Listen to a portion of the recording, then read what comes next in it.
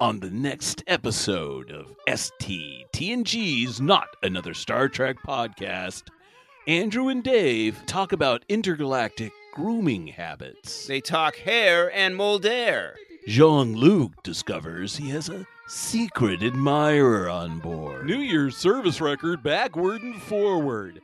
Apparently, she's kind of an admirer of yours for some time. We talk about genetic engineering, but in a good way. Yo, we're breeding sea turtles down here, man. All this and somehow so much more coming at you right about now.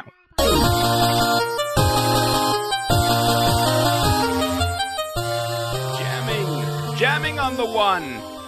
Hello, everybody, and welcome to STTNGeez, Not Another Star Trek Podcast. The podcast that's not afraid to just keep going and going and going. We never know when to quit. We'll know when to quit when we reach 178, because that's how many episodes there are. Oh, but then we have like 12 more Star Trek franchises. I don't know. I feel a little empty if we're not watching something that has Jean-Luc in it. By then, we'll probably have 3 seasons of Picard. We'll see if he can make it another 20 episodes of that bad boy. When you say make it, do you mean be alive for it? Is that what you're trying to say? It's not very nice. No, I mean if he'll have the energy for it. Okay. The energy for it, or even the desire to do it. I don't know. When I get to be his age, I don't know how old Sir Patrick is. Sir Pat's in his 80s, man. You know what? That's fine. Thanks for everything. I'm just going to sit here and, gum my oatmeal and chill the fuck out. He's a vibrant, vital man still. I don't know if you have you enjoyed his poetry? His reading of Shakespeare sonnets? Yeah, absolutely. He's so great. He sits there. I don't know if he's still doing them. I don't know if he made his way through. No, all he's the done. Sonnets. He finished them all. He did them all. He finished them all. He would sit there and have his cocktail for the evening. Yes. As he was doing the sonnet, or performing the sonnet. It was so relaxing. It was very relaxing, and he was doing it in part because of the plague. He was trying to say, listen, let's all chill the fuck out and enjoy some... he didn't say it that way. Chill the fuck out. Number one. Number one. I, of course, am Ambassador Andrew. Oh. And you'll never guess who's with me in this episode. Who? It's... You're saying I won't guess? No, I'm saying the listener won't guess. Right, wow, that let's try this again. I know. It's supposed to be a bit. Setting it up and knocking it out of the park. It's Commander Dave E. Dave. Davey, oh, what a shock! Who expected you to be here? I did. I showed up. It's on my. I did as well. Okay, good. It's on my time card before I clock in. It's on your to-do list. It's considered to done at this point. I showed up, right? Yes. Before we begin discussing tonight's episode, Unnatural Selection, I have to go back to Schizoid Man for just a second. This has been haunting me. So hold on. Do you mean Schizoid Man episode 2.6, the last episode we recorded? That is correct. At some point, Captain Jean-Luc Picard and Chancellor Deanna Troi are looking for the newly possessed Data. And Picard reaches over to the wall. Wait. Oh, I'm sorry. Can you say it? You got to say it over, please. There's a flub in it. A flub? What did I say? You say canceller. Oh, canceller. Okay. Canceller. I'm worried about cancel culture. You Okay, so at this point, Data, they're figured out something is wrong with Data. They're in the hallway of the Enterprise. One of the Who's several they? hallways in the Who's Enterprise. they? Captain Jean-Luc Picard. You may have heard of him. And with him is Counselor Deanna Troi. And they're looking for Data because they figured out something's wrong. And he reaches over to the wall and actually uses that damn directory system. Oh, for my the first time since Encounter at Farpoint. Oh, you're killing me.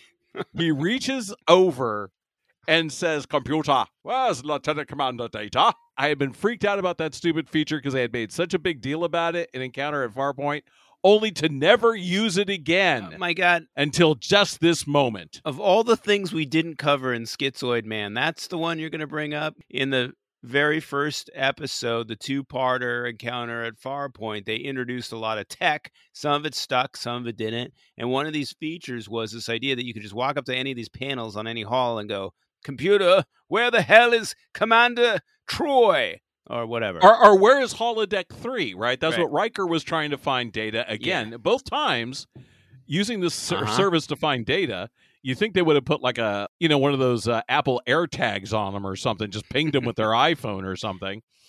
But instead, where's the robot? But it's like it's basically they invented Siri or Alexa way before, and this one's called Magel. It's me, the great bird. Caw, caw. Now listen, this little lady, she's nothing but class. We want to make sure that she's got something to do with the show every episode. What do you boys think? Computer voice. Whatever you say, Mr. Roddenberry. Cool. You want to put your wife into every single episode of every Star Trek ever made? Every single episode. I'm very concerned that she won't be rich enough.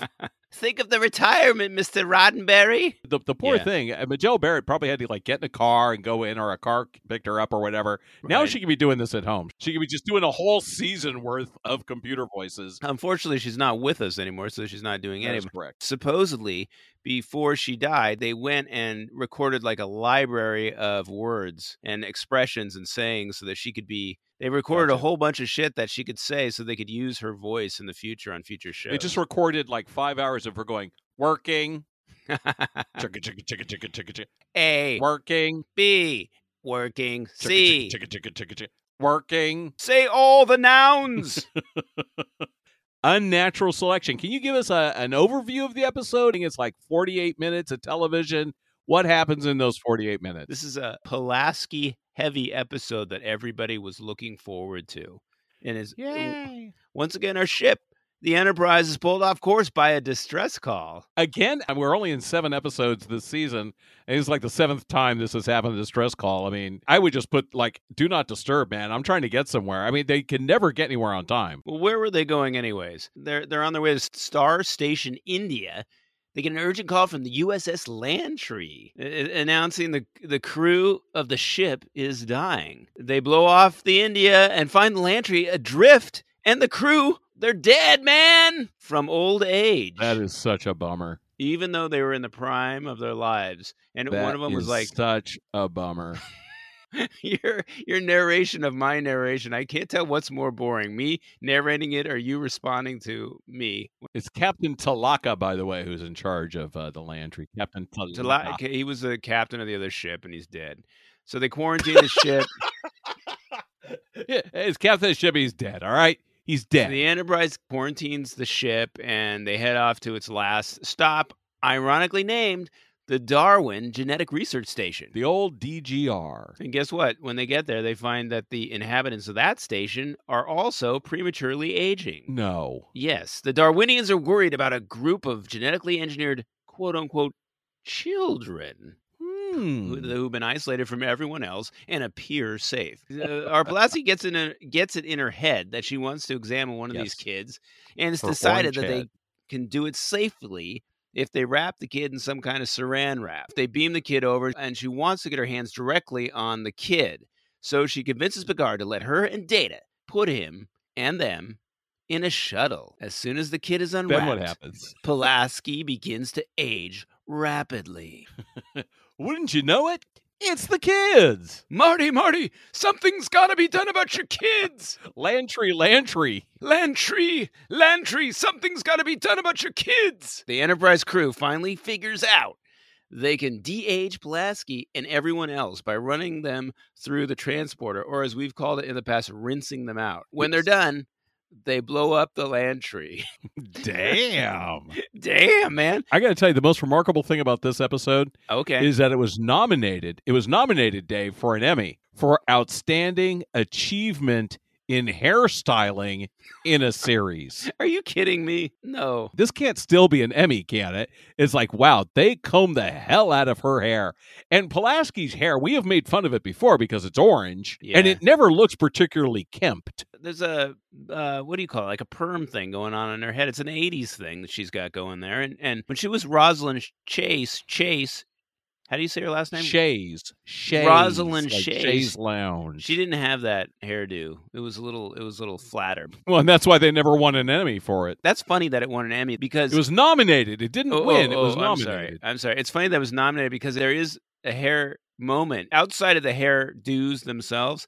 They have to go and find some of her DNA on a hairbrush. So maybe that was like heavy in the minds. That was it. Paramount. That was it. They're like, hey, Mr. Roddenberry, what do you think about this one? Should we go for an Emmy? We got the hair. We got the Pulaski updo. We got that O'Brien hair, which is really mysterious. I don't know what's going on there. And then we got the Listen. I have asked Paramount to give us $1 million for an ad in Variety. All about the hair. Think about it, though. You're focused on the wrong hair. This hair could be the Frakes hair, for God's sake. Why the hell isn't it nominated every episode? It's hair, man. It's just the weirdest thing. A lot of these nominations happen because somebody's promoting it behind the scenes at the studio. It could be that this episode has makeup effects where you're aging up Pulaski and you're aging up this other character actor who's a scientist on the space station. And so they do have some extra hair work there. For your consideration. But I think, like, if you think for about outstanding achievement in hairstyling. The envelope, please. Think about what's going on TV at this time. It was a big hair time. And I think if you think about our Reva from a couple episodes back. I was going to say. Yeah. It's Reva who deserves that you Emmy. Think those flowing orange locks of his, yeah, that should have got an Emmy right there. But can you imagine the Emmy show and like they have Twiggy come out? He's like, bigger, bigger, bigger. Oh my God. And now Emmy for outstanding achievement in hairstyling. Bigger, bigger, bigger. Please read this, Doc. I don't know how. Twiggy, could you open the envelope? I don't have any limbs. Just imagine if everybody doesn't know who the hell we're talking about and why you should. And when you're probably doing hard work and having regular jobs and stuff. But for some reason, Andrew and I have glommed onto these two idiot characters from the Buck Rogers show. And one of them is this robot that's a little silver dude played by Billy Barty, I think. The voice was Mel Blanc and the recently departed Felix Silla. Rest his soul. Okay. God bless him. And, Mel Blanc, who's been dead for quite some time. Mel Blanc was the voice of Twiggy. I have no idea who the voice of Theopolis was. It'd be interesting to find out. I do not know, Dave. So Twiggy was this short robot, like an R2-D2 ripoff, but with legs. And then Theopolis was the C-3PO, except instead of being like a gold robot, he was this big old...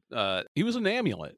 Yeah, he was It was like a Flava Flav. Yeah, I mean, Tweaky's like the Flava Flav of robots. Yeah. That's what you're trying to say. A big clock he's wearing on his chest. So there's a very long painted picture for you. I am now exhausted. The Emmy broadcast. Yes. Twiggy. Yeah, that's all I wanted. That stupid setup for that. The winner is the Sonny and Cher Christmas special. Bigger, bigger, Dr. Theopolis. We don't get anything. He does a Kanye. Bigger, bigger, bigger.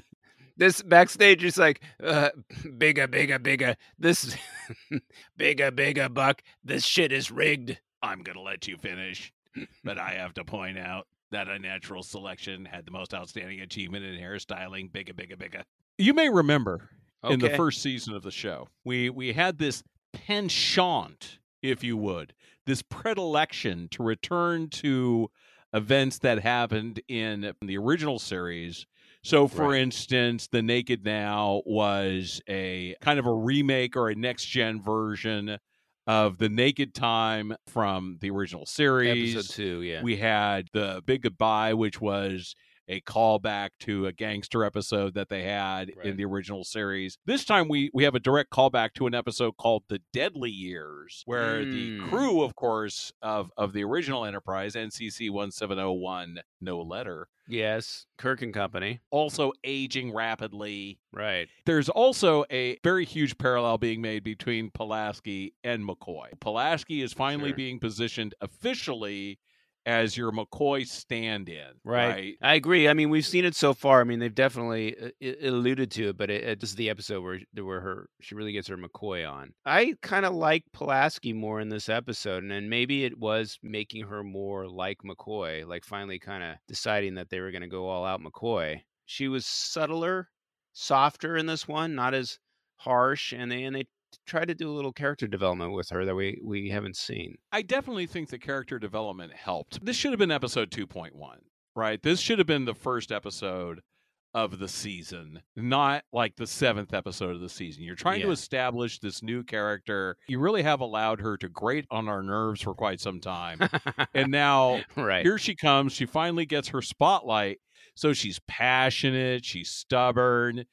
I think some of those qualities came across in the earlier episodes, but you had to be sort of generous because of the way she interacted with Data. Right. It was kind of obnoxious. I don't know that I like her any better. I think I understand her better. And again, I'm talking about the character, not about the actress at all. But I don't think it works.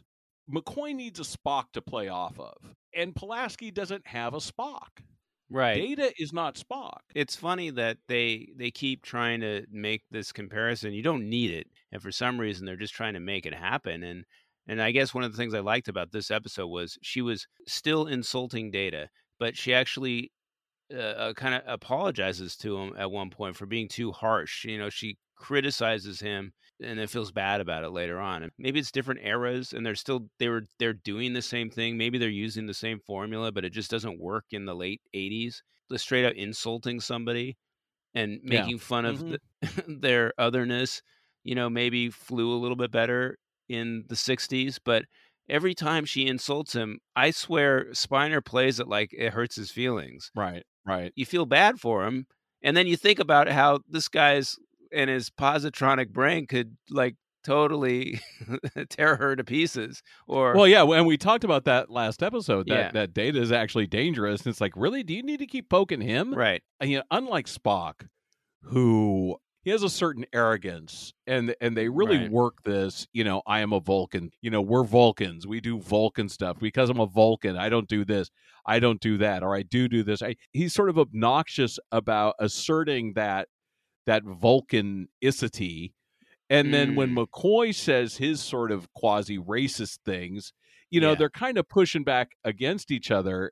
And that sort of works. But Data, like you said, he's hurt. I mean, Data's sort of victimized and ends up getting bullied by Pulaski. And that doesn't seem what you want from a doctor. No, I guess it would work if Data, and this isn't in his character, if Data was insulting her sense of humanness. If he was an arrogant android, which, you know, this would have been a different kind of story. But if he was an arrogant android telling everybody how great he was all the time, then I think you would have a different formula. We learn that the McCoy connection, that neither one of them like to use the transporter. Right. And they're smart to sort of make that into a plot point. So she doesn't use the transporter. Right. So when they're trying to rinse the disease out of her, there's an anxiousness about where's her stuff, where's her DNA, whereas we don't have a pattern that we could use to base it on. Okay, so she and McCoy, neither one of them like to use the transporter. There are other things I think that could have been used from McCoy, that kind of folksy down-home thing he had going, besides the harshness of it. I also kind of think about this in the context of Crusher, that it takes us still a long time before we get any personality traits for Beverly Crusher, too. She's pretty flat, and I don't know what the show was trying to do at this point. I definitely like the idea, though, that they were trying to bring a character with, especially female character, with some more will or some more gravitas. We have these secondary female characters who just don't bring that much to it, including, you know, who the ones that are still there, Troy and Troy. Right. Troy. Yeah, Troy. But it's basically down to Troy and Pulaski at this point. When the other doctor comes back, she still is much the same. And I love Beverly Crusher, but this fiery, irritated doctor that we have here, I can see why they were thinking that way, and I like some of it. If they just didn't have her do the anti-Data stuff, I mean, that would be right. It would just work so much better. I mean, she's a good actor, and she definitely has got a skill set that you don't always see on this show. And she is oddly heroic in this episode, in the sense that she is, you know, she's willing to push the danger boundaries or the boundaries of safety for herself when she's trying to explore the root of this particular problem of this aging. Right. That she really is hungry for this kind of exploration. She wants to get to know these genetically enhanced kids and understand them. And she's driven in that way. And that drive is good. Yeah. Right. I'm totally down with that. We talked about in the Neutral Zone episode how Data becomes a catalyst for certain actions because he brings the sleepers aboard. Okay. And he gets heat from Picard and Riker later because it complicates things. Right. These 3 sleepers he finds in cryogenic suspension. That's right. And Data will cause other problems like that later on this very season. So this opens up a plot possibility, at least, that, you know, Pulaski can also be somewhat impulsive. and she has this tension with Picard, which is nice. Okay. If you go back to, or not go back, actually go forward to First Contact, there's that scene, the famous, this far, no farther scene, Right. where Picard has said, we're going to scuttle the Enterprise and abandon ship. And Lily, Alfre Woodard's character, is going to argue with him. Mm-hmm. And Crusher says, when the captain makes a decision, we usually just say, sir, yes, sir, and move on. And she's just, oh, no, we don't, and goes in there. And that, Right. I think, Pulaski is a good character for that she's going to go into Picard and she's going to say, no, you're wrong. Right. And here's why. I do like that. And we had a couple scenes they built on that in this episode. We've seen them before have some conflict in the first episode of the season. She's a little abrasive, and Picard notes that. And then in this episode, we had a really good scene where she's trying to convey to Picard that she needs to unwrap this kid from saran wrap shit that they put him in that's supposedly protecting them from getting the virus on their ship. And he's like, no, we're not going to do that. And they go back and forth, and it's tense. It's a tense scene because you see them both with their big feelings. And then he kind of reprimands her at the end of the scene for talking over him. And I like that. I do wish you'd let me finish my sentences. Yes, it would be nice if you'd let me finish a sentence from time to time, which is great because this is what we were railing against in season 1, where they couldn't figure out how to create tension on the show because they didn't want to have anybody have any gosh darn conflicts with each other on the ship. And it's like Riker's so darn agreeable with everybody, with Kid Cap backing him up or suggesting something that's smart. Worf's the one that, including in this episode, Worf's the one that continues to be wrong. And you don't have Worf going, hey, hold on a minute, I gotta have an opinion too. Why is it that every time I say something, it's stupid? Captain, I would like to be allowed to speak my truth. But yeah, he says that, and Dr. God knows that I'm not one to discourage input, but I would appreciate it if you let me finish my sentences once in a while. Yes. I like that about her. I like that she's not reverent at Picard, even though we find out later that she's a sort of weird Picard stalker, right? That she's like, what's his name? The captain of the other, the Repulse. Even though it's like Tanner or something. John Bob Tanner, some friend of Taggart. It's Taggart. Taggart. Hutman. It's Taggart. When he's talking to Taggart, and he says, Taggart says, New Year's service record backward and forward. Apparently, she's kind of an admirer of yours for some time. Taggart's talking about Pulaski, who was his ex-medical chief. But that's so officer. weird. I mean, is she on, like, Federation Facebook? Like, Captain Picard, lost crew member to tar pit. Feeling down.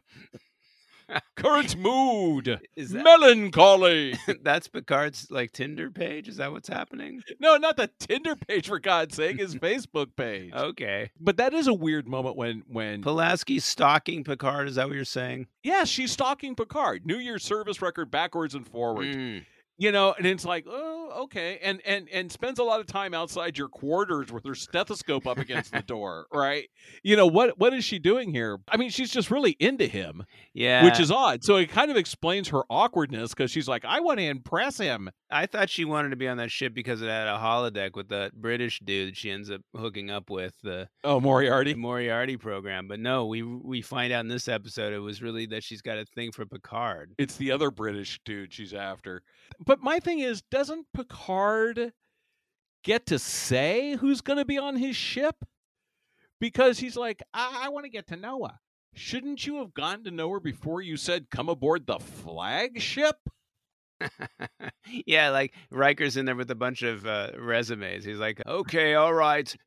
Next. This one's Dr. Pulaski. She's been in Starfleet for 45 years. She's, all right, good enough. Hold on, Jean-Luc. She doesn't like riding in shuttlecrafts. She's got a big boner for holograms. What does it say on LinkedIn, number one? Space LinkedIn. Get her on the Zoom. I'd like to interview her. Honestly, though, I mean, this is like the chief medical officer of the flagship here, and it seems to me that Jean-Luc is like, I wonder what she's all about. Yeah, you Hey, think look who's over here. Who's like that with the orange hair? We'll all be. the last time he hired one, he was like, "Let me find someone. Let me see somebody that who I maybe killed a spouse of. Do you have any doctors where I've accidentally killed one of their loved ones? That would be a perfect fit on my ship." Number one, look in my oops file. See if we got anybody in there. But yeah, it just seems. How about this, number one? Bring over the doctor whose husband I killed. Let her teenage son come over, and then I'll put them in jeopardy every week. Makes a lot of sense, Jean-Luc. Yeah, okay. When you explain it like that, I don't think he's thinking about it. That's the thing. He's just like, he had what do you Terry. mean he's not thinking about it? How could he not think about it? He had Lois Lane as a transporting operator a couple of episodes ago. He's not thinking about that. I don't know. This whole thing, it's really suspicious to me. Oh, I had is to that pop the sound my of a beverage? Perrier. Oh wow. Okay, well, don't be shy about it. I mean, we've always celebrated it. I've been waiting for an opportunity, but I'm really thirsty. It's hot. By the way, Commander Dave, Okay. we have listeners on 6 out of 7 continents in the world. I know. Are you aware of this? That's pretty good. I think these people in Antarctica need to get their shit together. Think about all those scientists down there and how many hours they have. And I know they're doing important work and all that, but think about how many people do you think are down there? There's a couple hundred people, right? That's a couple hundred hours of recreational time. You can't fit 1 hour of our show in. Come on, Antarctica. Come on, Antarctica. Get together with some penguins, maybe puffin, and sit around and crack open an episode of STTNGeez. It'll warm you inside and out. It will light a fire inside of you. So Picard also has a lot going on in this episode. He's got some serious decisions to make. He's got to weigh a lot of different options, and he's processing information pretty quickly. I'm glad he doesn't stop for a conference every single time. Right. There's a moment that I think is very interesting when Data and Pulaski. So what happens, of course, is they take this kid, they put him on the shuttle. Pulaski's like, you know what? Let's unwrap him. The minute they unwrap him, she starts aging. Yeah. So Data and Pulaski go down to the Darwin station, and Pulaski can't come back. And people on the Darwin station have been exposed to this virus already. So the scientists on the station are all aging. The kids who aren't actually kids. For some reason, they're 12-year-olds, but they look like 20-year-olds. Yes. You've got these giant adult children, and they are the ones that the scientists down on the station want to protect, keep them virus-free. Well, Picard says this really sort of shocking thing. So they're trying to save these kids. They're trying to save the scientists. And then when Data and Pulaski are down there, he's like, Data and Pulaski are now our priority. All right. Mm-hmm. I'm sure those people, the Darwin station, and I'm sure those kids are cool and all, but I want my robot and I want my orange-haired doctor. This ship requires one orange-haired doctor. It's funny. What do you think he's probably becoming unglued when she was in that shuttlecraft. Where's my robot? Worf, bring up that orange-haired dog of yours, Worf. Please, I need something to stroke while I'm waiting for the doctor to return. Where are those goddamn golden retrievers, Troy? Mr. Worf, report to my quarters with the L'Oreal. I'm giving you a rinse. I need to have an orange head on my ship. Captain, don't forget to cut my bangs this time. Captain, I haven't established a bleach base yet. I don't think this color will hold. So, yeah, he puts Data and Pulaski over the other considerations. Yeah, that is interesting. Which I think is an interesting statement. It makes me wonder, too. I was thinking about the Akona episode the other day, and we were talking about how easy it would have been if Worf had just blown up those other ships and shot Akona out the airlock. I mean, maybe that's his thinking. Maybe he's like, listen, get Data and Pulaski back, and, maybe we'll loose a few torpedoes at the planet. Problem solved. This time you're right, Commander Worf. This is another Worf episode where Worf doesn't want the kid on the ship. And this is like when he wanted to abort the fetus of Deanna Troy's in episode 1, season 2. It's just like Worf has to pipe in with these things that are like, kill it. No, this saran wrap's not going to hold worth shit. So they go back down, and the rest of the show plays out on the Enterprise, and the Animal Dare is down on the space station with the rest of the people who've been infected. There's this tension between what's going to happen to her because she's aging quickly and she's going to die. And noted, I think, is that she's probably the oldest member of the next gen crew. I think she's older than Picard, I'm guessing. She's aging fast. Thank God they do a much better job with this. I mean, apparently they had used up all the latex in too short a season, so they don't slather her the way they did Admiral Jameson. It's me, Commander Jameson. Admiral Jameson, you never remember his rank. You have no respect for rank. Admiral Jameson had that.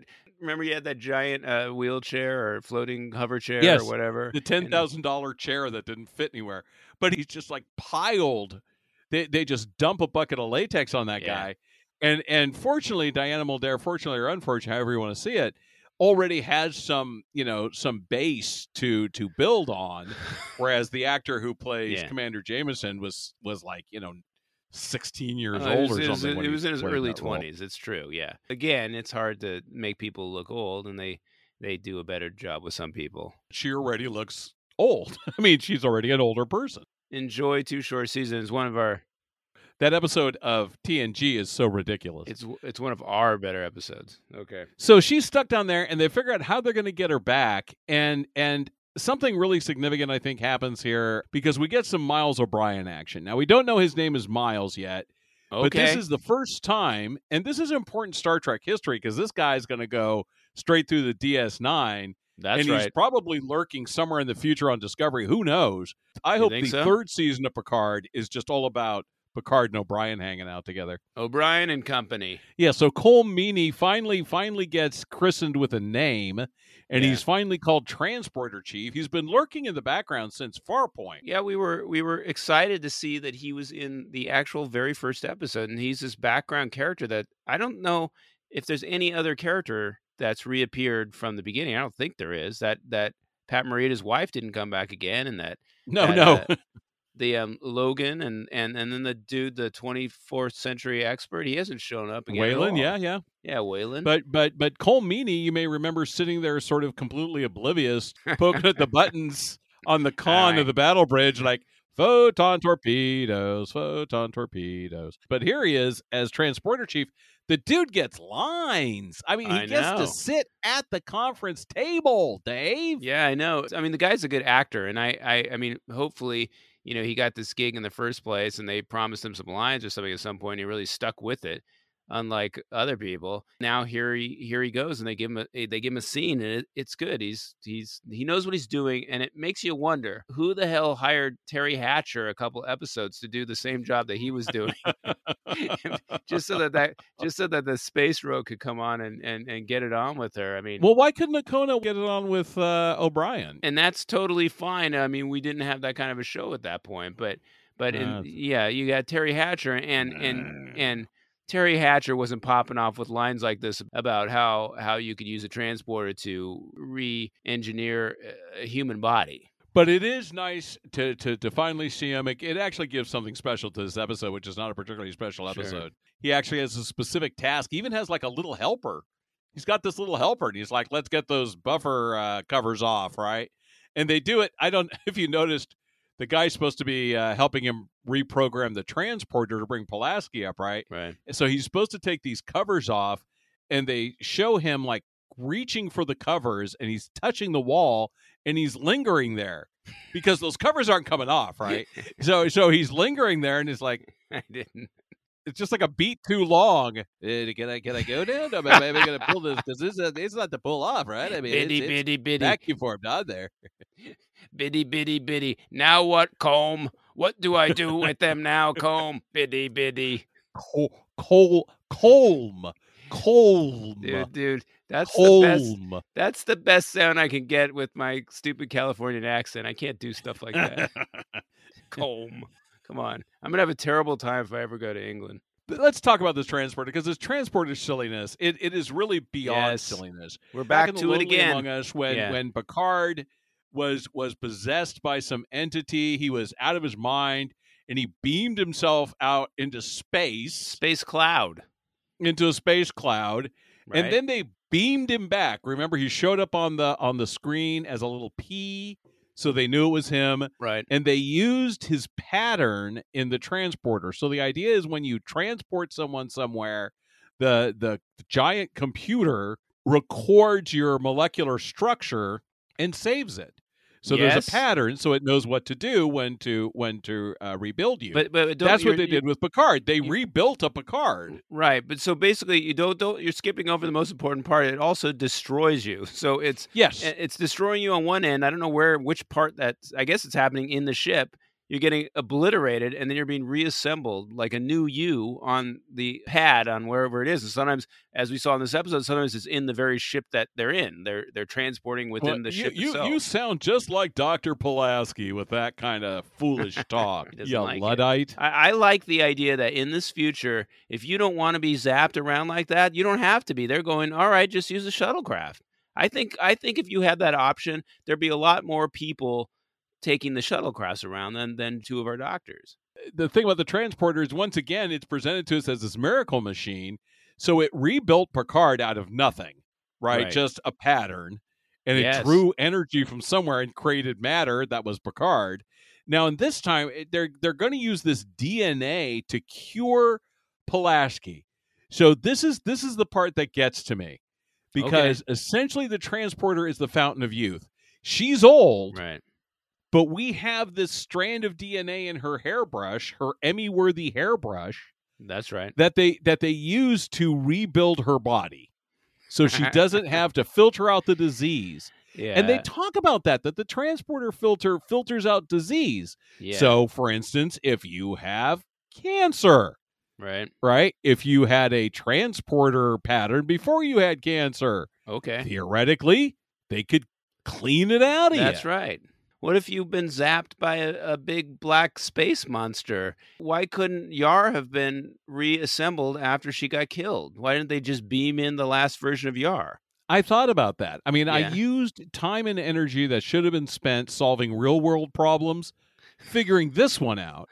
And that is that Data had some of her DNA. Well, so Data, but there was no soul. There's no soul to inhabit the body they rebuild. Well, what the hell? Wait, don't just skip over that. Data and Yar had sex in episode 2, right? What about the soul? Like, where do you think the soul is? Like, the soul, you're saying the soul is floating around in space when the body gets reassembled, the soul like pops back in? Or is the soul being reassembled too? That's what we were talking about with the Lonely Among Us. Right. That there's energy Picard is out there in that cloud somewhere. So the idea is they're going to build a new body and stick energy Picard in it. Right. I asked then, is energy Picard his soul? Is that what we're talking about? With everything else that's going on, there's absolutely no reason they couldn't bring any dead person back simply by using that pattern. And I get it. It's for the plot. I understand. But it's it's just like the holodeck being able to destroy the ship. Yeah. It's one of those giant plot holes. I mean, it is a thing that it disarms you when you're watching the episode, because they're just assuming that you're going to take so much of this. And at one point I said, like, hey, I just don't believe it. I can't suspend anymore. I just don't believe that they're going to reassemble her like this. And then when they do reassemble her, when she comes back finally, because I know people don't like us to ruin the endings of these, but Mulder does. Spoiler alert. Mulder does. That Dr. Pulaski doesn't die. She gets reassembled and comes back. And if people don't know, the actor was on some original series Star Trek shows when she was a lot younger. And I thought it would have been really funny if when she was reassembled, she shows up as like the 25-year-old Diana Mulder from the original series. And Picard's going, holy shit, look at this, Will. Oh, no, Riker would be all over that. He'd be like... Cap, I just stopped thinking about Terry Hatcher being here. And now look at this. This doctor's flipping hot. My thing is, if I ever end up in the 24th century, let's say I get cryogenically frozen, that you, as my friend, do me a favor and I get sick or I die, and you're like, shit, I got some money laying around here. Let me go ahead and cryogenically freeze him and shoot him into space. Okay. If that happens, and I appreciate it, by the way, let me thank you ahead of time. I hope you'll also put in like a diaper full of like some DNA of mine or something. Or if I was in the 24th century, I'd save whatever I had, like my feces or my hair or my skin cells, and I'd put them in a little box and I'd put them somewhere, and then every few years I would just, hey, could you give me a little freshen? Yeah, could you freshen me up? I like that, but I don't understand why feces is the thing that you're using. How about like a toenail or something? Like, or Yeah, a toenail, I mean, whatever, man. Whatever's got your feces. DNA. I mean, how much of your Whatever's got DNA is in your feces, for crying out loud? What are I you don't. talking I don't about? know. I'm not a fecophile. I mean, that's something that you'll have to examine on your own time. But my point is, I would have some DNA just like in a Yes. bag somewhere. That's a good idea. So, yeah. And then I don't understand why they don't go to like to Picard's hairbrush and just give him a full head of hair again. Right. And I know this is makes us sound so small to be talking about Jean-Luc's lack of hair, okay? And I remember seeing him for the first time and going like, didn't they solve this stuff in the future? You know, he's got some kind of disease that is incurable in the future. You know how in these episodes there's always this convenient, like, Geordi's got something wrong with his eyes. Yeah, Geordi can't see, and Picard's got like baldness disease, wherever the hell that would be. And Riva has evolved to have 3 slaves that speak for him with their minds somehow. He can't hear anything, but he's got an incredible head of hair and 3 telepathic slaves. Let me have some of that hair, please. The universe giveth. I was trying to point out how shallow I was to be obsessed with this thing on the first time through, going like, I don't get it. The guy's bald. And it's like, come on, Dave. There's some point of this. You got to just say it's science fiction. And we're just not going to obsess about stuff like this. Well, and I got to tell you, the first time I ever saw Patrick Stewart with hair, I was like, that doesn't look right.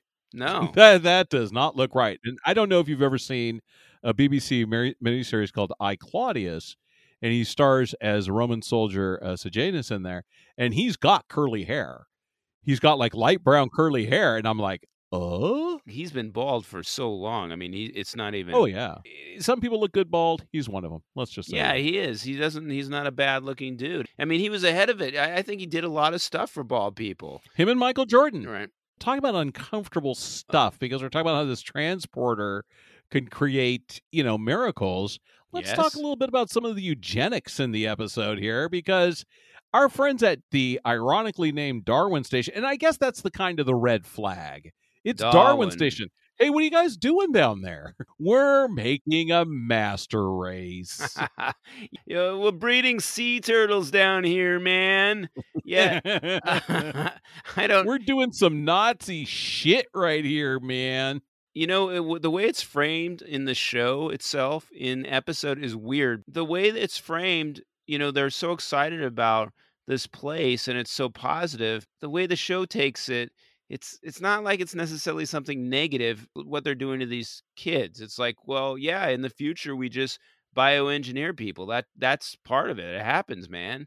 It's not until we find out that the children themselves are perpetuating the virus, or creating the virus, and its response and spreading it, that then we start saying, oh, it's not good to engineer people. It's a bad thing now. Don't do that. And this is a common theme in science fiction anyway. You don't mess with this notion of evolution. The kids are supposed to be the next step in human evolution. Right. So, of course, first of all, they're all white and they're telepathic. Yeah, white. Which is nice. I mean, they make them telepathic so they don't have to pay them for speaking parts, right? They can pay them less because they're non-speaking actors. Great Bird, can you get the Great Bird on the phone, please? I've got a genius idea. We get like 5 or 6 kids, including one of them that's going to have actual like 3 scenes of screen time. And these jokers, we're not going to have to pay the guild a penny. Yes, I'm Marina Sirtis's other manager. Do the first I have some one other again. clients. I can't do it. I don't remember it. I don't remember how it goes. It was good. Maury, where are you? Channel your inner Maury. I have to listen to it again because I don't remember it. Oh, man. All right, do the second guy. I have some other clients, young, healthy, strapping people, and they just want to get a break. They want to get some credits. You don't have to pay them for speaking. Are they white? Oh, gosh, yes. Thing is, you get paid different amounts of money based on whether you speak on screen, on film, on TV. And it's a big deal because you have to be in the Screen Actors Guild to be on TV and to be in movies. You have to be in the guild. And to do that, you have to be on camera with a speaking part for a certain amount of time. Like you have to have X number of minutes per year to keep it up. So when you have people like this where they don't get to speak and they just And it's mainly the one kid, the one 12-year-old kid, Bo, I think was his name. And It wasn't Bo, was it? he actually has a scene where he's communicating with Mulder, and there's no lines. Does he have a name? I don't know. What was also, I thought, interesting in that scene too, because they wake up this kid on the shuttlecraft, that we talked about this before, when she gets infected. When they wake him up and he starts communicating, he cannot communicate with Data. So they can only Right, exactly. You can't have mind language with telepathy with a robot, I guess. So the kids, Okay. they have this aggressive immune system, right? And like we said, you don't mess with evolution, Jurassic Park. You don't do it. It's not a good idea. But we also have precedents in Star Trek history, right? Khan was genetically engineered, and that was a huge problem. That's why they put him in that damn Botany Bay and shot his ass into space, because he was trying to take over the world. Yeah, the whole planet he was trying to take over. Yeah. Yes, they're like, okay, let's try that again, shall we? It's funny. I don't know if it was economy on this show, like in this episode. I just wonder if they were just trying to do too much. I mean, you would think that if with a little bit more planning, they would have had this be like a rogue operation or something. It's Starfleet. It's secret what they're doing. Yes, right. I mean, a little more dialogue, maybe a couple lines of dialogue, and you could have created that. And they should have, because it would have made it make more sense, because they're working out the conflict later on where, Picard doesn't like this, and the message is very clear. Yeah, you don't do this. You don't mess around with evolution, because look what happens, Right. Again, with these plots where it's solved in such a clunky way, it's obvious what's happening. You don't want to believe it's the kids, but there's nothing else. So then you're like, well, doesn't it have to be the kids that are spreading the disease? Right. It's the extraordinary thing. There's one extraordinary thing. It's these kids, must be them. It is very clunky. I mean, it speaks to other things. Yeah. We've seen this, like in Loud as a Whisper, we were talking about how they deal with disability, because certainly they're stunned by this notion of sign language. Riva is unique for his situation with lack of hearing. Geordi is unique for his inability to see. And then we also heard this injustice with this idea that they breed out the impulse to commit crime. Right. And now, of course, we have a transporter that could, and maybe it could also root out the impulse to commit crime. Maybe that's what they do. They beam you to a ship and they pluck it out. Right. There is some weird undercurrent of genetic manipulation in the Federation. It is kind of lazy. Shouldn't they have been like, what the hell are you doing? Right. You can't do that. I think the show is working with this kind of bias about what they think the future is going to be like. And I don't think they've thought it through very well at this point. They don't want to say this, but what they're saying is in the future, people are going to be so much more perfect than they are now. And to be perfect, you have to not have disabilities. You have to, not have disease. You have to not have hair, apparently. You have to be this certain kind of person that they're projecting this in the future. It's not really necessary to do that. Like, why can't this be a show like other science fiction shows where people in the future, we just assume that they're like us? Like, we don't know what people in the future are going to be like. They're probably a lot like us. Right. If you look at people in the past and the way people used to live, and you look at old cities, and anybody that's read a history book, you look at that and go, wow, people from a few hundred years ago or thousands of years ago weren't that much different than we are, right? I mean, they're pretty much like us. They just showed up at the wrong time in history. It's a weird assumption. It's a weird thing to put on the show about this future perfectionism. And then at the same time, they'll warn us about it too. Like, oh, see, you shouldn't have tinkered with these kids. I don't care if they can levitate chess pieces.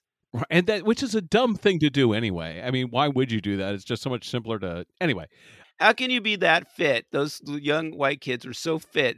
Young white adults were so fit. Yes. How could you be fit like that if you don't have to lift a finger? If you can lift up chess pieces with your mind? I mean, come on, it's laziness. This strange aspirational future, right? This strange, hopeful future that Trek presents does have some questions that need to be answered. And I want to be clear about this, and I don't think you do either, that the Federation is somehow like tinkering with everyone that lives.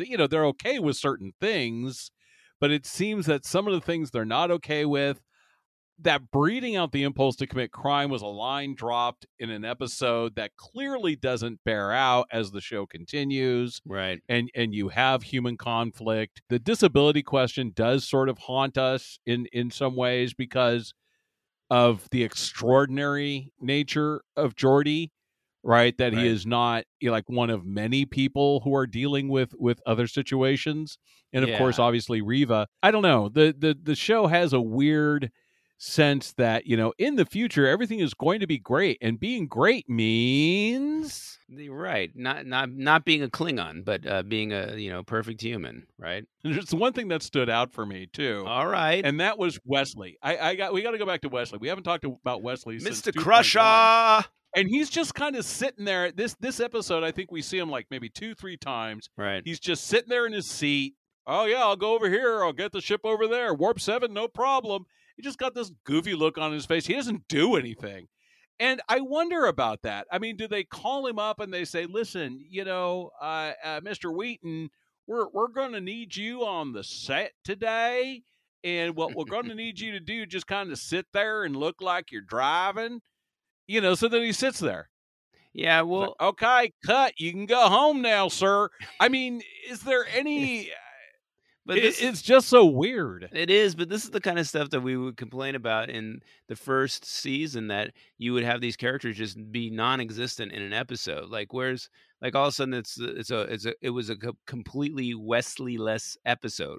Where's Wesley? Yes. Where is he now? And then you have to suppose Right. where he is, or Troy just disappears for an episode here or there. And it's like, don't you need the counselor in there? And they didn't know how to populate the scenes with these people, even if they had nothing to do. I mean, I kind of like just seeing him in there, just sitting there, because then it makes me feel like, okay, Wesley really does exist on this ship. He really is just there. And But maybe it he seems, doesn't.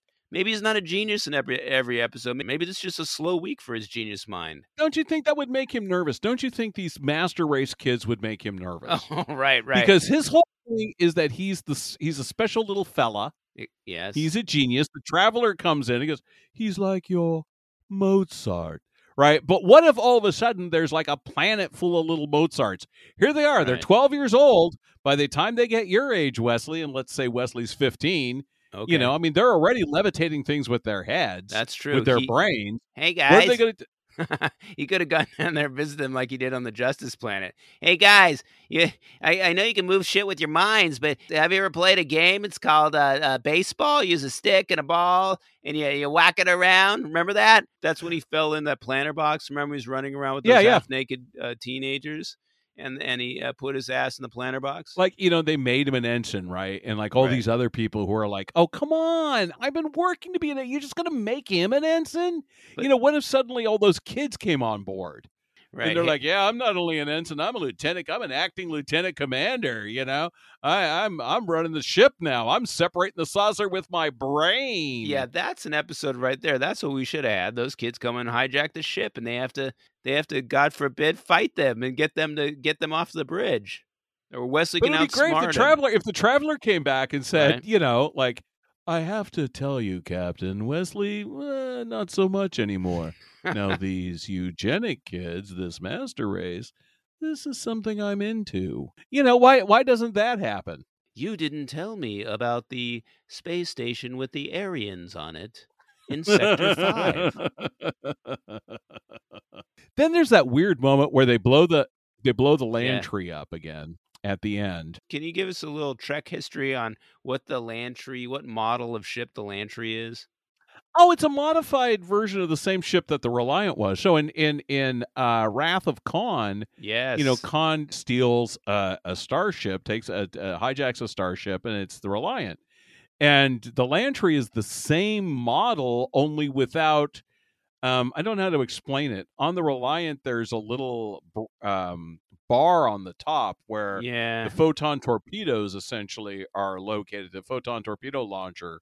And it's not there on the Lantry. Oh, I didn't notice that. We're told there's 26 people on the Lantry. We're told it's just kind of like some sort of cargo vessel or something. And I saw it and I thought to myself, wait a minute. Isn't that the Reliant? But then, when I was doing some reading, I was like, oh, it's a kind of Reliant-esque, only without the weapons on top, because they even say it doesn't have a lot of defensive capability. So it's kind of like when you buy a car and there's different trim levels. Yeah. Instead of getting the Toyota Corolla with like the Bose sound system and the backup camera and the floor mats, right? It's always the floor mats. They got the Reliant without the floor mats or the photon torpedo launcher. Yeah, that would suck. Like, yeah, sign me up. I want to be a captain of a ship that doesn't have a lot of weapons on it. That's a great career move for me. Like, why wouldn't they all have the same amount of weapons on them when you're going out into space, unless you don't need weapons, right? You know, when you have a car and you're inside. I've had plenty of these cars, folks, where it has a little plastic thing where there's supposed to be a button. Oh yes. This is supposed to be where the seat heater button would go, Right. or this is where the cruise control. And instead, you just got this little plastic plug. I just imagine the Lantry's filled with plugs.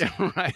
It's mean. If you only had a little more money, look at the kind of car you could have had. There's some winner driving around a car just like this, but it's got a cigarette lighter in the spot. We have the same car. Let me borrow your. Oh, wait a minute. Where's that? Where's my seat heater button? What is it? Oh, you just have an AM FM? That's great. The Lantry definitely does not have a holodeck on it. And it just has AM FM radio. You know that, right? No satellite radio. Only the AM works, though. That's the problem. It only gets news. It only gets talk radio. It only gets Space Rush Limbaugh. Dear listeners, I mean, people on 6 continents. Yes. Wow. We really have. I think we have made quite a bit of hay out of what I have to say in the end is a pretty boring episode. You know, again, the plot is pretty clunky. It opens doors it has no desire to walk through. It makes some weird implications about eugenics. But at the same time, we get to know Dr. Pulaski just a little bit better. We learn to open our heart up a little bit more for Pulaski. Picard hugs Pulaski. But he does hug her, and he does kind of half embrace Data too, which I thought was cool. He's very happy to see Data. Is this our first Picard hug? Has Picard hugged anybody else? No, that's a good point. I don't think he's hugged anybody so far. No, he's not a hugger. He doesn't strike me as a hugger. Did he and Bev get frisky in that episode too? The Naked Now? No, they never, as far as we know, they never experienced coitus. Oh, well, not coitus. I'm just talking about touching, like a hug. Or I don't know. Heavy petting? Coitus. Are you talking about second base? Space coitus. What do you think second base is in space? What are you talking about? Okay, I'm trying to wrap this fucking thing up, and I swear to God, you're killing me. I'm waiting. And believe it or not, you've been listening to yet another episode of STTNGeez, not another Star Trek podcast. And before we go, I just thought of something else I wanted to say. Not another one. Our next 2 episodes are hardcore. These are really, really good episodes. Are you kidding? No. Our very next episode, A Matter of Honor, where Riker goes aboard a Klingon ship. Oh. It's the return of a Benzite. I'm very excited about it. Yes, we got our Benzite. And then following that, of course, is the classic The Measure of a Man, where the discussion of Data's personhood and, of course, the route to the entire first season of Picard comes out of that particular episode. Please join us next time as we talk about A Matter of Honor. And until then, I will remain ever loyal, your ambassador, Andrew Friend. And with me will be Commander Davey Dave. Davey Dave. Thank you. Bigga, bigga. Thanks for listening, folks. Bigga. Let's go mind the store. Hey, this is your favorite entity telling you to listen to your favorite podcast, STTNGeez, not another Star Trek podcast. Bigga. I'll listen right away, Buck. Bigga. Get ready as Dave and Andrew experience a little cultural exchange. They eat reconstituted shit. Right. They get those little cards out, they stick them in a slot, and whatever you just flushed is now coming back to you as a pot roast. How about a steaming plate full of gawk as we get to know the Klingons? Yeah, like goddamn scene. Klingon fisticuffs, and it's great because you're like, oh, wow, Riker can beat up a Klingon? If you like Will Riker, this episode will be number 1. There you go. That's good. That's so stupid. And don't forget the Benzite. He was an unusual looking character. He has kind of a catfish thing coming off his face. He's got like extra long pinkies for no reason. The boys will talk about Klingon home decor and cuisine. And instead of him like running to the bathroom after the scene and puking it all out, he's just delighted by shoving this stuff in his mouth. And hey, don't forget about me. Armis shows up. Meet you on the phaser range. This exciting episode of STTNGeez, not another Star Trek podcast.